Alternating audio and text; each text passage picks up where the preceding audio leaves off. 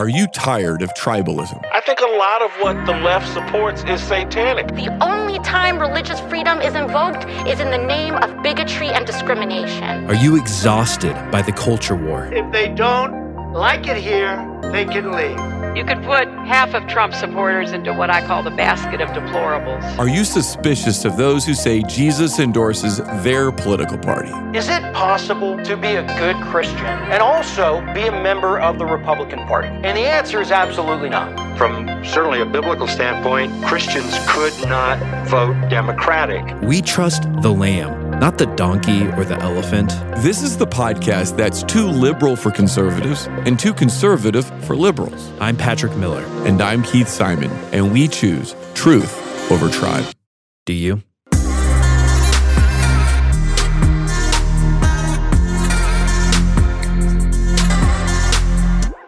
I am, by nature, a hopeful person, but the last few years have not given me much to hope about.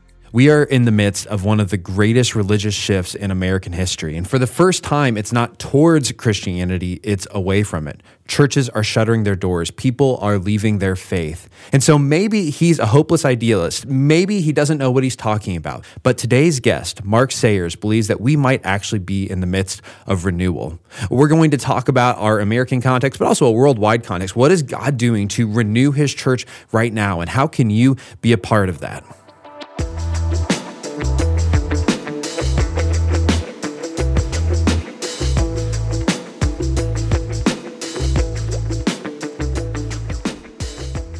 Mark, thanks so much for being on the show today. It's my absolute pleasure. So I have to ask you, 2 weeks ago, at least as of this recording, it'll be a bit in the past by the time the episode comes out, but Facebook announced that it's changing its name, or its holding company's name, to Meta. And they created an hour-and-a-half long sales pitch explaining to everyone how awesome and glorious the metaverse is going to be. So here's my question. Are you excited to go to Meta Church in the metaverse? Yeah, it's a great question. It's a fascinating moment. And I'd been reading a little bit about the metaverse coming. So I think I wasn't taken as much by surprise as perhaps some other people because I'd been sort of pre-thinking it. And I think, there's so much we could talk about the metaverse. I think in some ways what I'm interested about too is what's the story behind the metaverse? That's one of my great questions. What's the story? And often stories are submerged in our culture. So something will present and we're like, it's a cool new shining thing. But what's the story that is hidden within it? And I think very much the story behind the metaverse is this place where I think two things intersect. One is the idea of fantasy. And, I'm a big believer that fantasy is increasingly becoming part of our culture and our reality. That's already been happening. Metaverse is a way of fast forwarding that. And then I think secondly, it's a place where fantasy is also about not being bound by anything. And so in a metaverse, it promises people that you can be anything, define yourself in any way, have any experience. But also, I think it's for companies. This is my cynical side. I think it's also, particularly tech, has been starting to question their power. And that's happened before in history. You think of there were the railroad barons in the 19th century in the US, and then the government had to pull them back because of their power over democracy. So I sort of feel like in some ways is the metaverse an escape to beyond governments where you'll have this Blade Runner future of these giant companies running everything. So that's my quick take. I also think it always ends up different than what anyone thinks. So I did read a tweet this morning where they said when the metaverse is fully, something like the airport evacuation in Kabul, you won't just be watching the video, you'll be there literally experiencing it. You'll be able to go on the tarmac running with the plane, which, you think how that's going to change politics. If video and social media change politics, the metaverse, and there'll be multiple metaverses. There's going to be already the Chinese government is writing policy papers on how they can counter the US metaverse. There'll be competitors. So it's going to be a wild ride. Yeah, you're not the only cynical one. As all these revelations came out about Facebook and how it's negatively impacting especially teenage girls, but also just civil discourse in general. And then a month later, we're changing our name and how cool is this new thing that we're doing? So, are these two things going together for a reason? But I think you make another interesting point there, which is that secularism has really disenchanted us. We've lost our sense of enchantment. And there is this possibility in the metaverse to reclaim it, which makes me ask the question, why do you think we want enchantment so badly? Yeah, I think there's a sense where we want a bigger story. I think the re-enchantment's already happening. It's happening in different places. But I think one thing I've really realized, particularly I think the pandemic has shown this, is the way that secularism looks different in different places. And I think how we've responded to the pandemic has shown that. So in the US, a lot of people talk about secularism, but I think really a lot of it is actually re-enchantment. So people talk about politics as the new religion, and there's this sense of a religious fervor around everything, which you don't experience in the same way in Australia or parts of Europe. So I think that you look at anything from, say, QAnon to pushback against science and rationality that you see, I think that we're already the sort of fallback into a re-enchantment was already happening. I think that's where fantasy, secularized re-enchantment. Yeah, I hadn't thought about QAnon that way, but it is kind of this apocalyptic end of the world scenario with the expectation that some savior is going to come along who can rescue us from our current situation. But it's interesting to me that you compare the politics of religion to enchantment. Yes. How do you associate those two? Yeah, I think Eric Voegelin talked about that politics can step in for religion. There's a sense where you want a messianic leader. You want a tribe to be part of. You want to know who is the good guys, who are the bad guys. You want a greater sense of purpose. You want a story which tells you where history is going.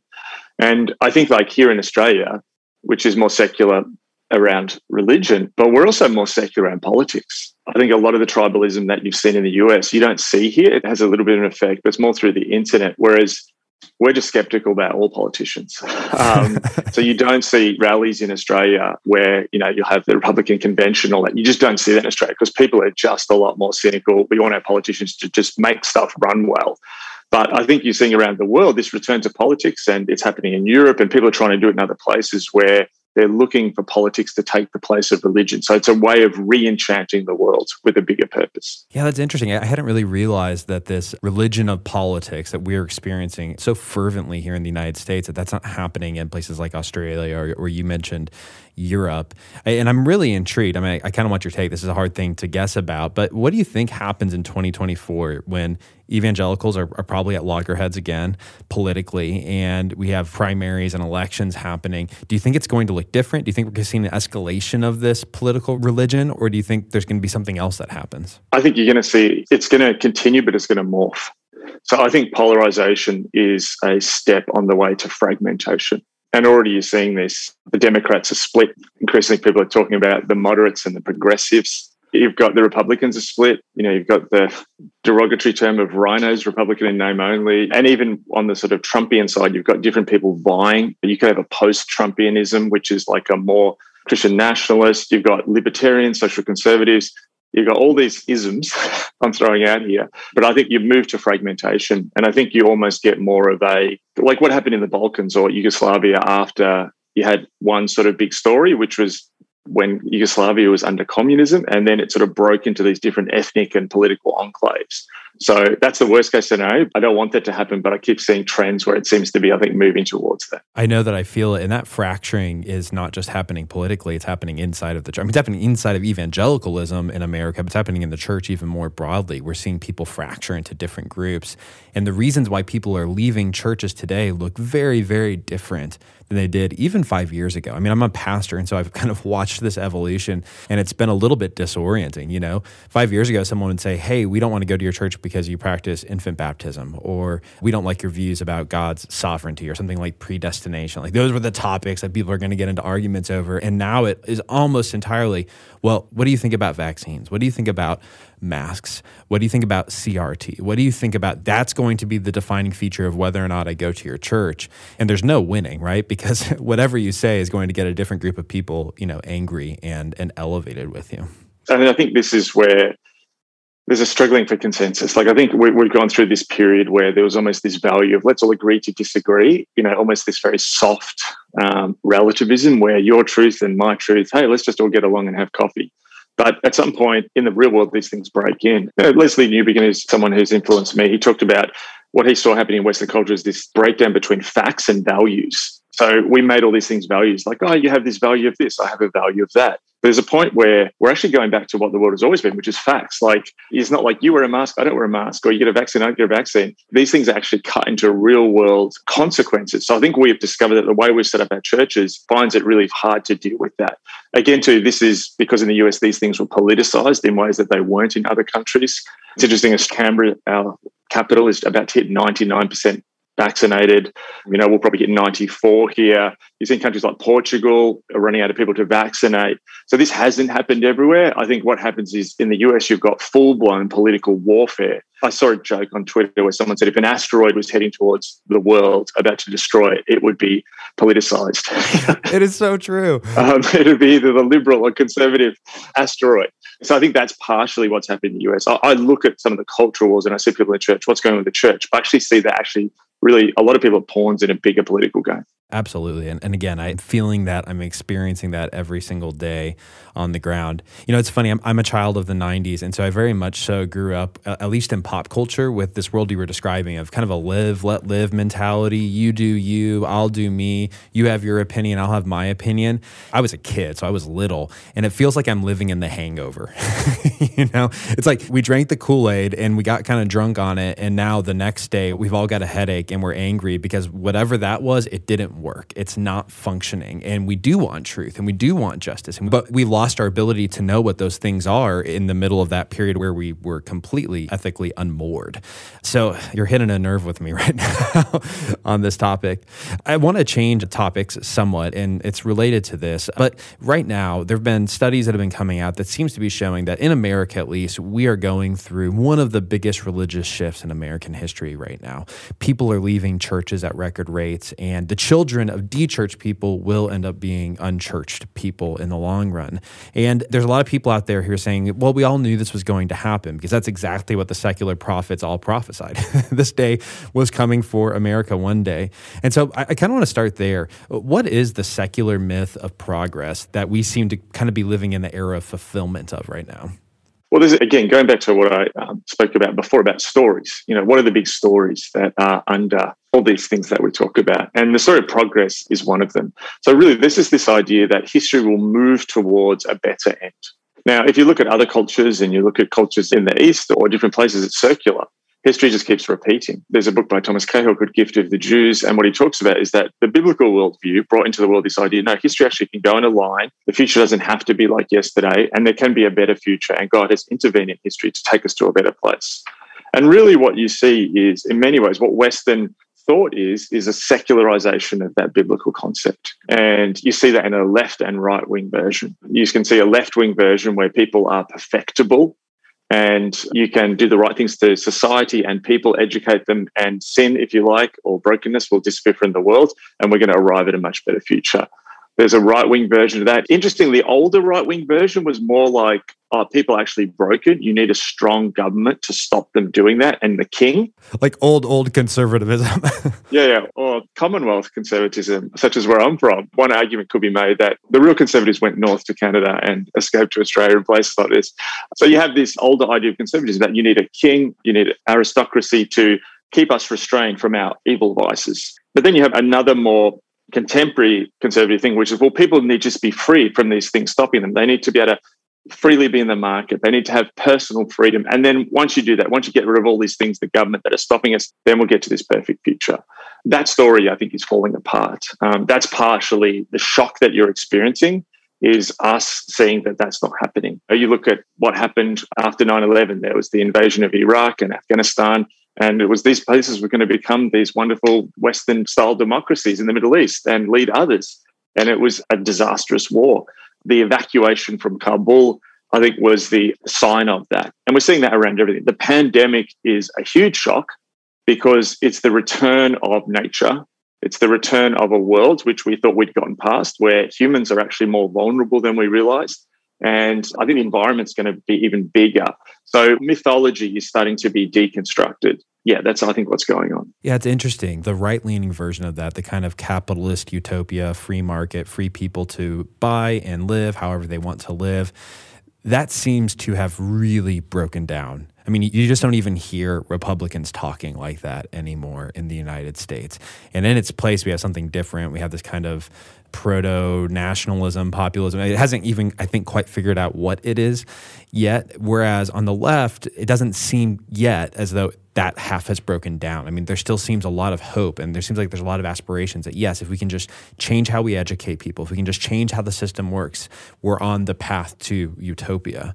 So I'm curious, with this kind of proto-nationalism thing that seems to be happening, how does that fit into the secular myth? Yeah, well, part of that, it's about what is the utopia. So for a while, particularly after 1989, when you had the fall of communism, the utopia was the globe. And it was internationalism or globalization, that borders will fall, we'll all move to this perfect world. We can fly in cheap jets around the world and everyone will get to know each other and eat different food and it's all going to be wonderful. All that's happened is the utopia has shrunk down. We've gone, hang on, the world's actually more chaotic. It's harder to control than we thought. So we'll make the utopia the nation. We'll just put a border around that, keep the world's problems out. And so it's essentially the same vision. It's just a shrunken version of it. Well, yeah, it's fascinating you framed it that way, because that is one area I see a profound union between the left and the right today, which is what you just described. We don't need to be concerned about international affairs. We need to deal with our affairs at home, and that's where we're focused. As a millennial, I've kind of lived through the 9/11 era where we were very interested in the Middle East. And again, it's off the map almost entirely. I mean, you have people on both the left and the right saying, yeah, we should be getting out of Afghanistan. What happened in Kabul was tragic, but this was the right decision. One thing you've said in your books, and I've heard you say on podcasts countless times, is that you think God is setting the stage for a renewal. And I feel a lot of dissonance sometimes whenever you describe that. I want it to be true, but I feel dissonance because it doesn't always add up with my experience right now. So I'm curious. I mean, first of all, maybe define what renewal is and then explain why you've said that so widely. Yeah, so I would describe a renewal as it's a bit of a catch-all phrase. Some people may have used revival, awakening, and renewals can be big or small. But essentially, you look at history, there's these particular moments when everyone is completely dismayed. Sounds like today. So just before John Wesley's renewal, in the 18th century, it did not look good. You had secularism in the 18th century. You had people like Diderot and Voltaire who were declaring that God was gone.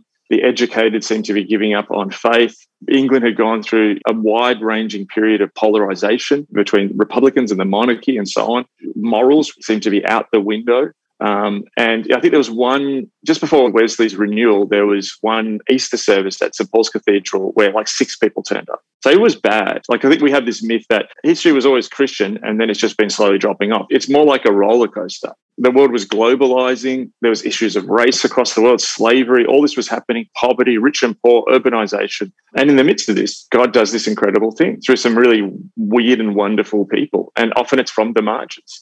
The Wesleyan revival that happened wasn't for the rich always. There's a couple of people who are in the upper class, but it was often slaves in the Caribbean. It was poor Irish people in Australia. It was the working class in the United Kingdom.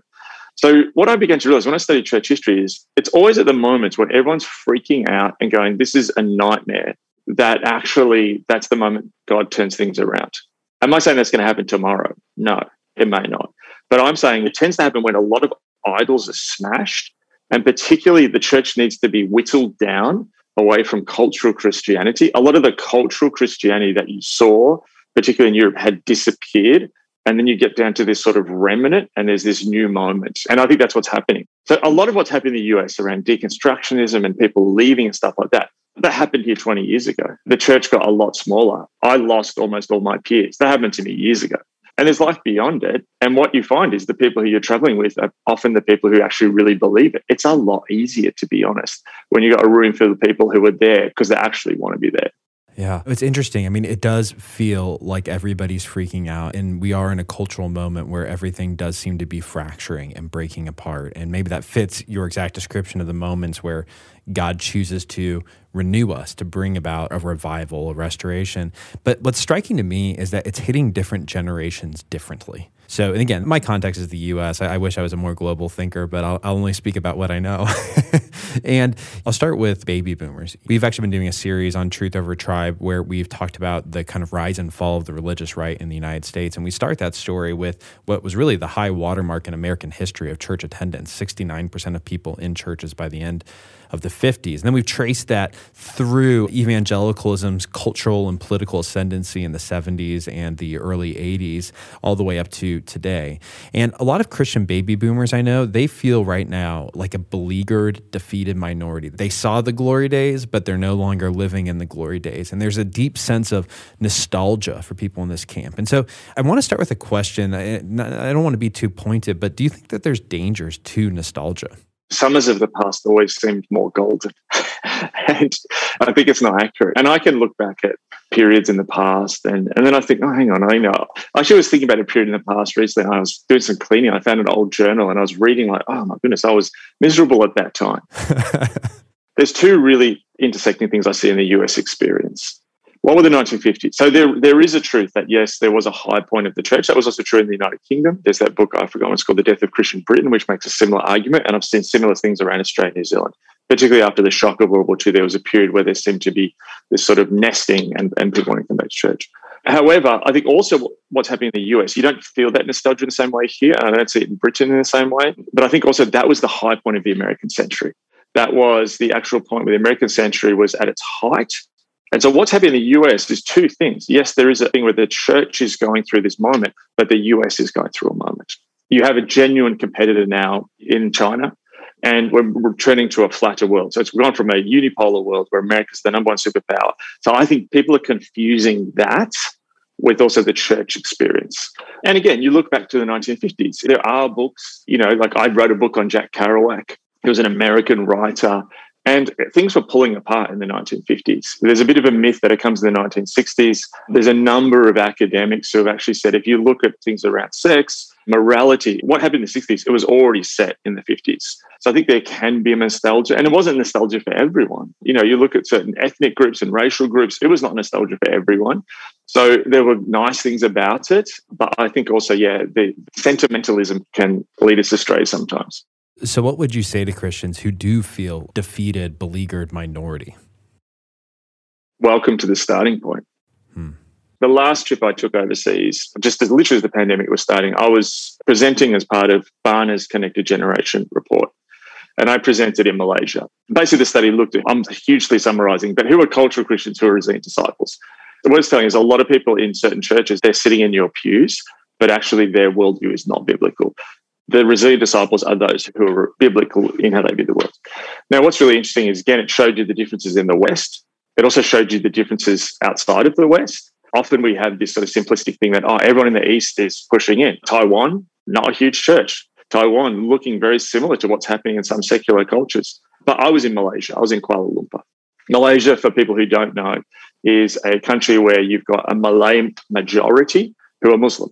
And you've got a Chinese and Indian minority. And many of the Chinese are Christian, not all. So you've got churches where the dominant culture is Islamic. Is it outright persecution? No. You can still have church. You can still do stuff, but there's a cultural pressure. You can't convert Malays. A Sikh can convert a Buddhist, but a Christian can convert a Jew, but no one can convert a Muslim. But what's interesting is Malaysia had one of the highest ratings of resilient disciples. And I found that fascinating. Why? Because it's not comfortable. And there is cultural pressure. And everyone there knows that they're a minority, that the church is a minority. Now, it's not like a North Korea where they're absolutely being crushed. So actually the place where you're a minority, you have cultural pressure on you, you still have some freedoms, is actually one of the healthiest places for the church to then be renewed. So where the United States is going is actually to a really good renewal place. Is it comfortable? No. Is it going to suck? Probably. But that's actually the place you want to be. What is the worst place? When everyone's comfortable and you've got a room of consumer Christians who don't really believe it, and you fall into this codependent cycle with them where you're just trying to provide their needs and you're not actually discipling. That's really good. It seems like I said, it's hitting boomers one way. I'm a millennial, and it seems like it's hitting millennials in a totally different way. Most of my peers who aren't Christians or are Christians are incredibly, not just cynical about the past, but also cynical about all of the institutions around them. And I want to admit, for some of these people, that's rooted in real hurt and sometimes trauma and abuse that they've experienced. But for many others, it's just rooted in social media, a portrayal of the church. And so as a result, I'm seeing a lot of people who are beginning to deconstruct their faith. But what strikes me is that this is radically different than what I saw happening even 10 years ago. When someone would read a New Atheist and they'd explain to me, I've read Sam Harris, I don't believe in the Sky Fairy anymore, so see you later. The deconstruction crowd seemed less interested in destroying, more interested in doubting. It seems like they more so don't want to raise Christianity to the ground. They want to dissemble it and then, in some cases, try to build it back together in a different way. They're cynical on the one hand, and yet they're also these romantic, idealistic utopians who want this progressive utopia. And so I just threw out a lot there. I'm curious whether you agree, whether you nuance some of the ideas I have, and maybe just explore why you think people, or if you think people are leaving for significantly different reasons today than they did even 10, 15 years ago. So I think going back, we saw some of this here in Australia, in the United Kingdom. There were these discussions sort of 15, 20 years ago, and you saw some of that. We don't want to burn it to the ground, but we want to create, there was the post-evangelical movement and different things like this, and there was the alt-worship movement. You saw some of that where people tried to create this new space, which wasn't liberal, it wasn't conservative. My reading of that is most of those people then either end up becoming pretty much mainline liberals or left. Many just left. So it was a longer process, and very few managed to pull that off.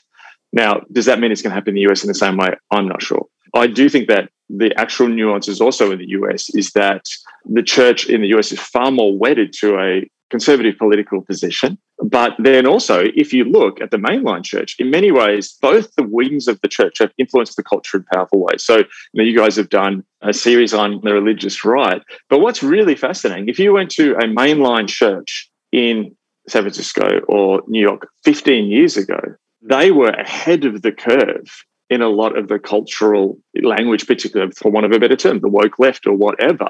So in many ways, the church has actually been ahead of the culture in some of this stuff in the US. So really, you've got people, I think, switching from one side to the other. So I think these giant containers in the US have it's like the Death Star's tractor beam. They can pull people in to either side. So I think it's more you're seeing people flipping from one side to the other. Again, too, part of it is I'm an Australian evangelical.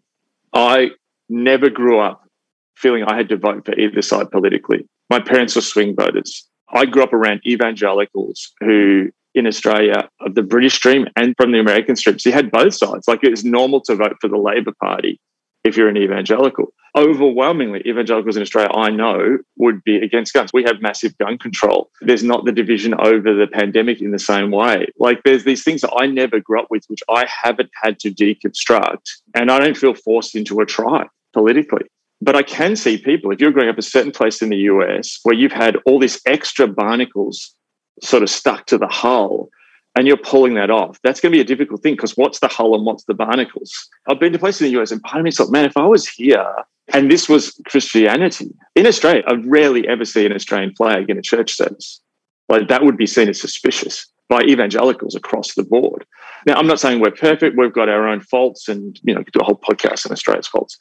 But I think that part of this is also a political reality that the whole of the US is going through. One thing I found absolutely fascinating in the last 2 years is I follow a lot of American Jews on Twitter. I follow American Muslims. You see Mormons. Everything that's been happening in the evangelical church has been happening in all the other faiths. Seeing culture war stuff break out in the American Muslim community, it was one of the most fascinating things I'd experienced, and it mirrored so much of what was happening in the evangelical space.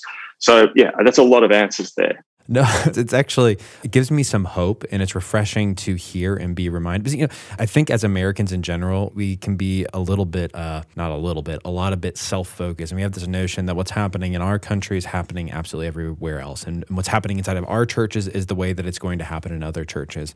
So it's incredibly refreshing to be reminded that if you just walk outside our borders, you're going to find churches where the culture wars, the base level political assumptions that you brought up aren't present. And that's what I'm frankly hoping for on the other side of whatever is going to be after the next few years, is that kind of reality inside of churches where we can't assume that someone's going to be on the left or the right, and there isn't giant conflict happening inside of the pews over those exact issues.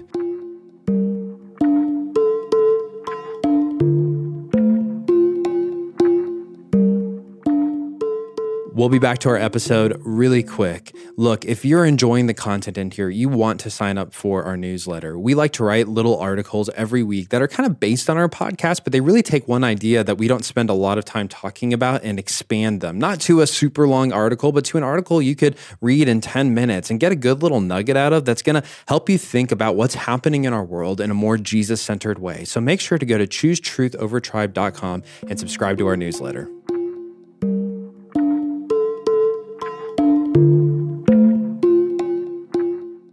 One element of the deconstruction thing that I've seen be really appealing to a lot of millennials is the ability to kind of create a bespoke Jesus.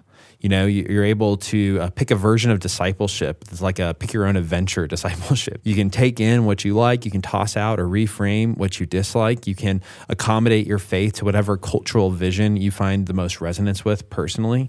So why do you think so many Christians find that aspect of deconstruction appealing? So how I see it is there's a house being built in my street. And the first thing they did was put the foundation. They came in, they concreted the foundation, and then they started putting different elements. There was the garage and then different rooms on. I see the left and right thing as two different rooms. What's the foundation? Individualism and a particular view of American individualism. I've stopped using the West as much because the pandemic showed how utterly different the West is. Australia and New Zealand responded to the pandemic completely differently to the US and the UK. We responded more like Asia. And Australians currently, Americans freaking out about what's happening in Australia. And so I couldn't, for a lot of the pandemic, go more than 3 miles from my home. What people don't realize is that was overwhelming. People in Australia were asking to be shut down. There was this communal response. So in crisis, we actually became much more communal, which is fascinating. Denmark and Sweden, two Scandinavian countries, very similar. Here we go, the Scandinavians. They responded completely differently to the pandemic. Different parts of Germany have responded differently. I think one thing the pandemic has shown, this idea of the West, I think it obscures more than it actually reveals. What we had Americans saying to Australia during the pandemic, are you giving up all your freedoms? And we're like, yeah, but we actually see this differently. We will put up with 2 years of rubbish living because we want to get a high vaccination rate so we can go back to living well. And so our idea of freedom is completely different. So even guns, let me give this example. I've been to speak in churches in the US and I started noticing, hang on, there's guys up the back. And I'm like, said to one of my customers, they're not security, are they? And like, yeah, this is security. I'm like, hang on, what? And they're like, yeah, we have to have volunteers who maybe aren't. To me, that was shocking. I have the freedom in Australia not to have that. And so that gun thing, people say we have the freedom to have guns. I would say as an Australian, because of our laws, I have the freedom not to be in fear that when I send my kids to school, there's going to be a school shooting. So again, all this is different. So what I would say is the bespoke thing, whether you're reconstructing your faith in a more Christian nationalist way, when you're reconstructing your faith in a more, inverted commas, woke way, whatever, the underwhelming thing that no one is really looking at is the American worldview of radical individualism, where the individual is the ultimate authority who can make all this stuff up. I was listening to a Chinese history podcast, and there was a young woman who just said, something like this quote, "My life means absolutely nothing. I am simply a cog in a giant machine. That is my purpose."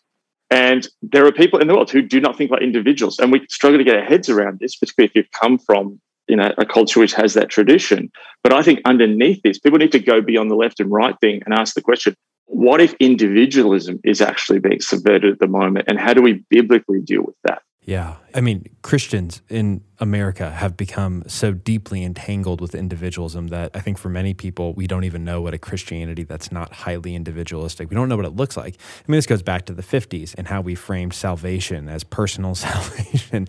You get to personally go to heaven, all the way up to today, like we're talking about with bespoke religion. So if I'm a Christian, I say, okay, I hear what you're saying. I get that the ground I'm standing on that's been laid beneath me is individualism. What are steps I can take to begin to actually resist that, to identify it and to head in a different direction where I'm embracing both the fact that I am an individual made in God's image, and yet I am an individual deeply and thoroughly ingrained in a community, and that salvation isn't just for me alone. God saves a people. I think the best thing we can do is to completely live in the world of the biblical story. And when we do that, what that will do is it will confront others because we'll go out into the world and we're not going to fit into the culture because we're living a different story. But it also has a blowback on us where it confronts the way that we've bought stories that are actually not part of the biblical story. And so for me, I'm continuing to ask the question, what are the submerged stories that I'm encountering here? What are the ones that I've bought into? And how do I live more fully the biblical story, which is the one true story? If you're a Christian, you believe that the biblical story of God's creating the world, of forming a people, of moving history towards his ends, is breaking in his salvation history. That is the one true story. That is the lens which to view all cultures and will subvert the cultures in it. I think that's what people do. What the left-right thing is helping people do in an unhelpful way is it helps you see half the idols. If you're conservative, yeah, you can point out all the left-wing liberal idols. And are they idols? Yeah, probably most of them are. But you'll miss your right-wing ones and vice versa, or other ones you may have. I can sit here and do podcasts and say, oh, this is what's wrong in the US. But then I've also got what's wrong in Australia? What's Melbourne got wrong? What's my life got wrong? I think the biblical story, in a sense, melds together skepticism and hope into this one thing. It's intensely skeptical of the sinful nature of human beings, of idols, and it's incredibly hopeful about God wanting to renew his people and move history towards these ends and the kingdom of God breaking out and Jesus' work on the cross. And I think what I see is happening, we're getting this the wrong way.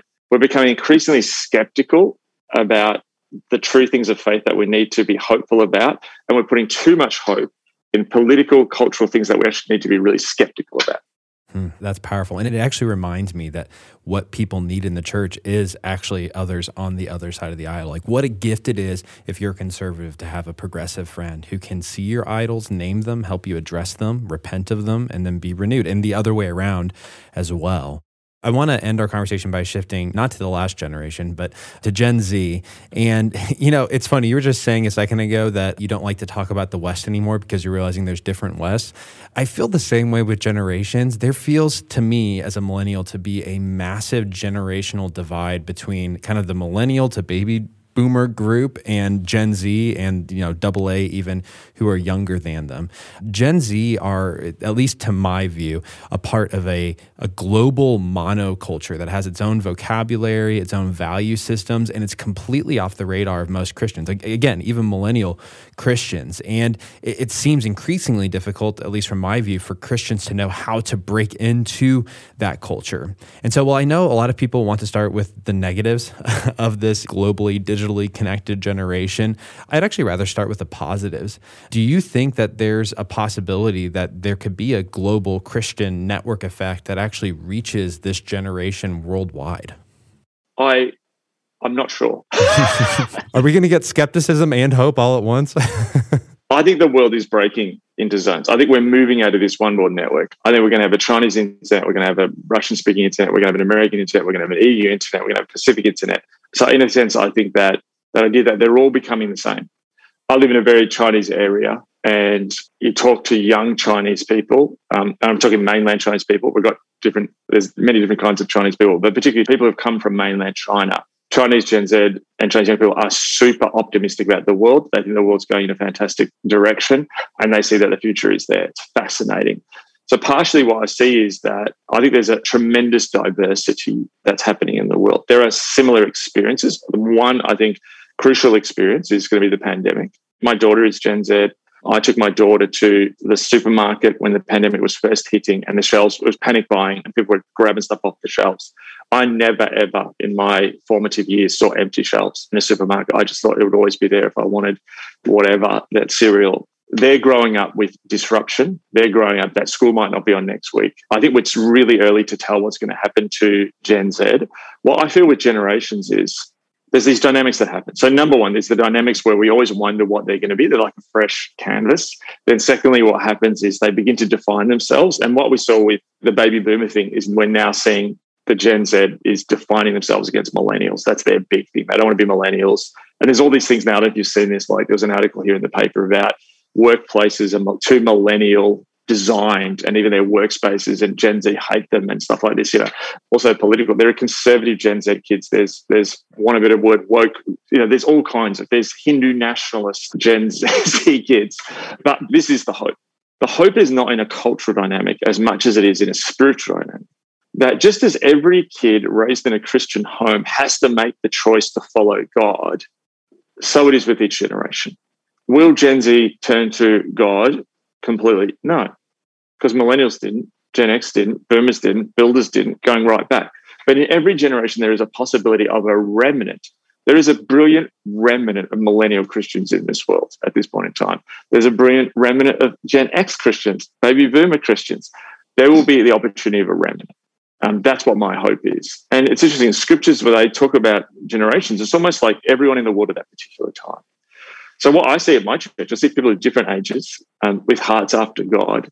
And I'm excited about how that all works together from different backgrounds. And that's what my hope is in. So just to repeat back to you, make sure I'm tracking. Basically, I had it completely upside down, right? So you're saying, look, don't think about a monoculture. Think about it as a multiculture. And it's going to be incredibly diverse, which is interesting. I mean, this is what we see happen with the internet. Things are decentralized. Things are more democratized. And I suppose the more of your life that happens online, the more, again, decentralized and democratized things get. And that actually gives me a bit more hope, like you said, because there is a possibility of a remnant of Gen Z that is going to be incredibly faithful and maybe be the birth of whatever the next renewal is going to be.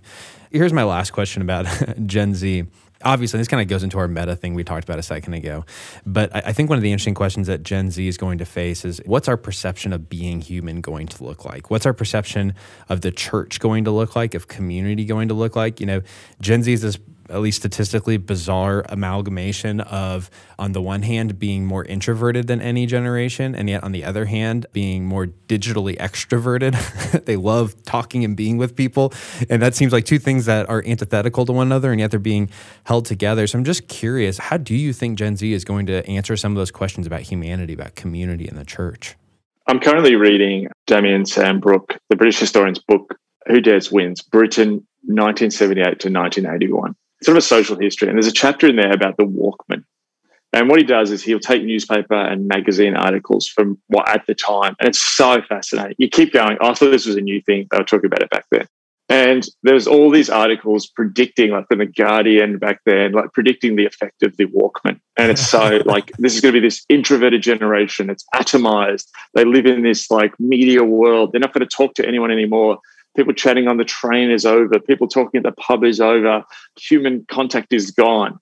Now, look, it's obvious that technology is having an effect on the way we interact. And I think I've been around long enough now to see predictions about generations go completely awry, and even generations change as well. Who the baby boomers are now is not who they were at 20, 30, 40, 50. I mean, one thing I have noticed during the pandemic, and it could be just the unique situation my city's been in, is I'm seeing teenagers out and about talking without phones and just sitting in circles talking. Maybe that's because they've been in a pandemic and in a lockdown. We've had a long lockdown here in Melbourne.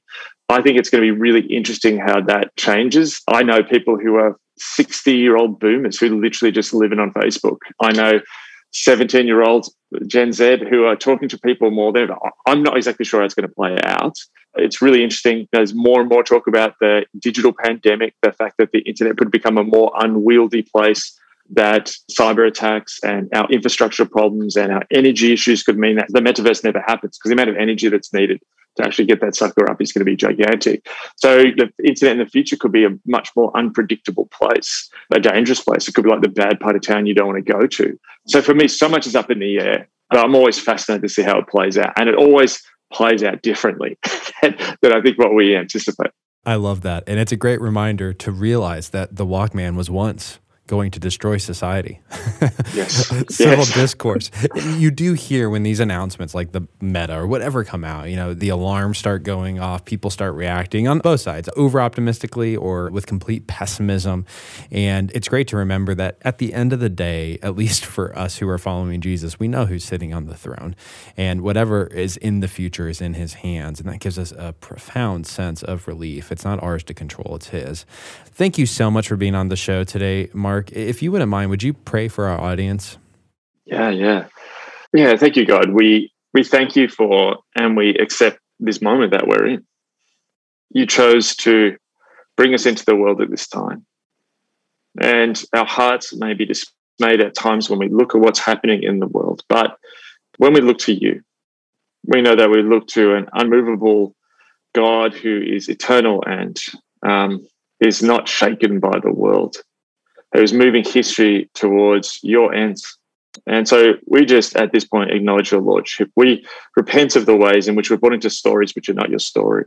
And we thank you, Father, for the way in which you give us this true story that we're living in at this point in time, where history ends in hope, where you offer us a kingdom way to walk, a cross on which, Jesus, you paid the price so that we don't have to.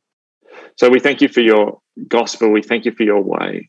And I just pray at this moment, if anyone is feeling confused, I pray actual clarity. I feel if anyone is feeling dismayed, I actually pray your joyfulness that is not dependent on circumstances.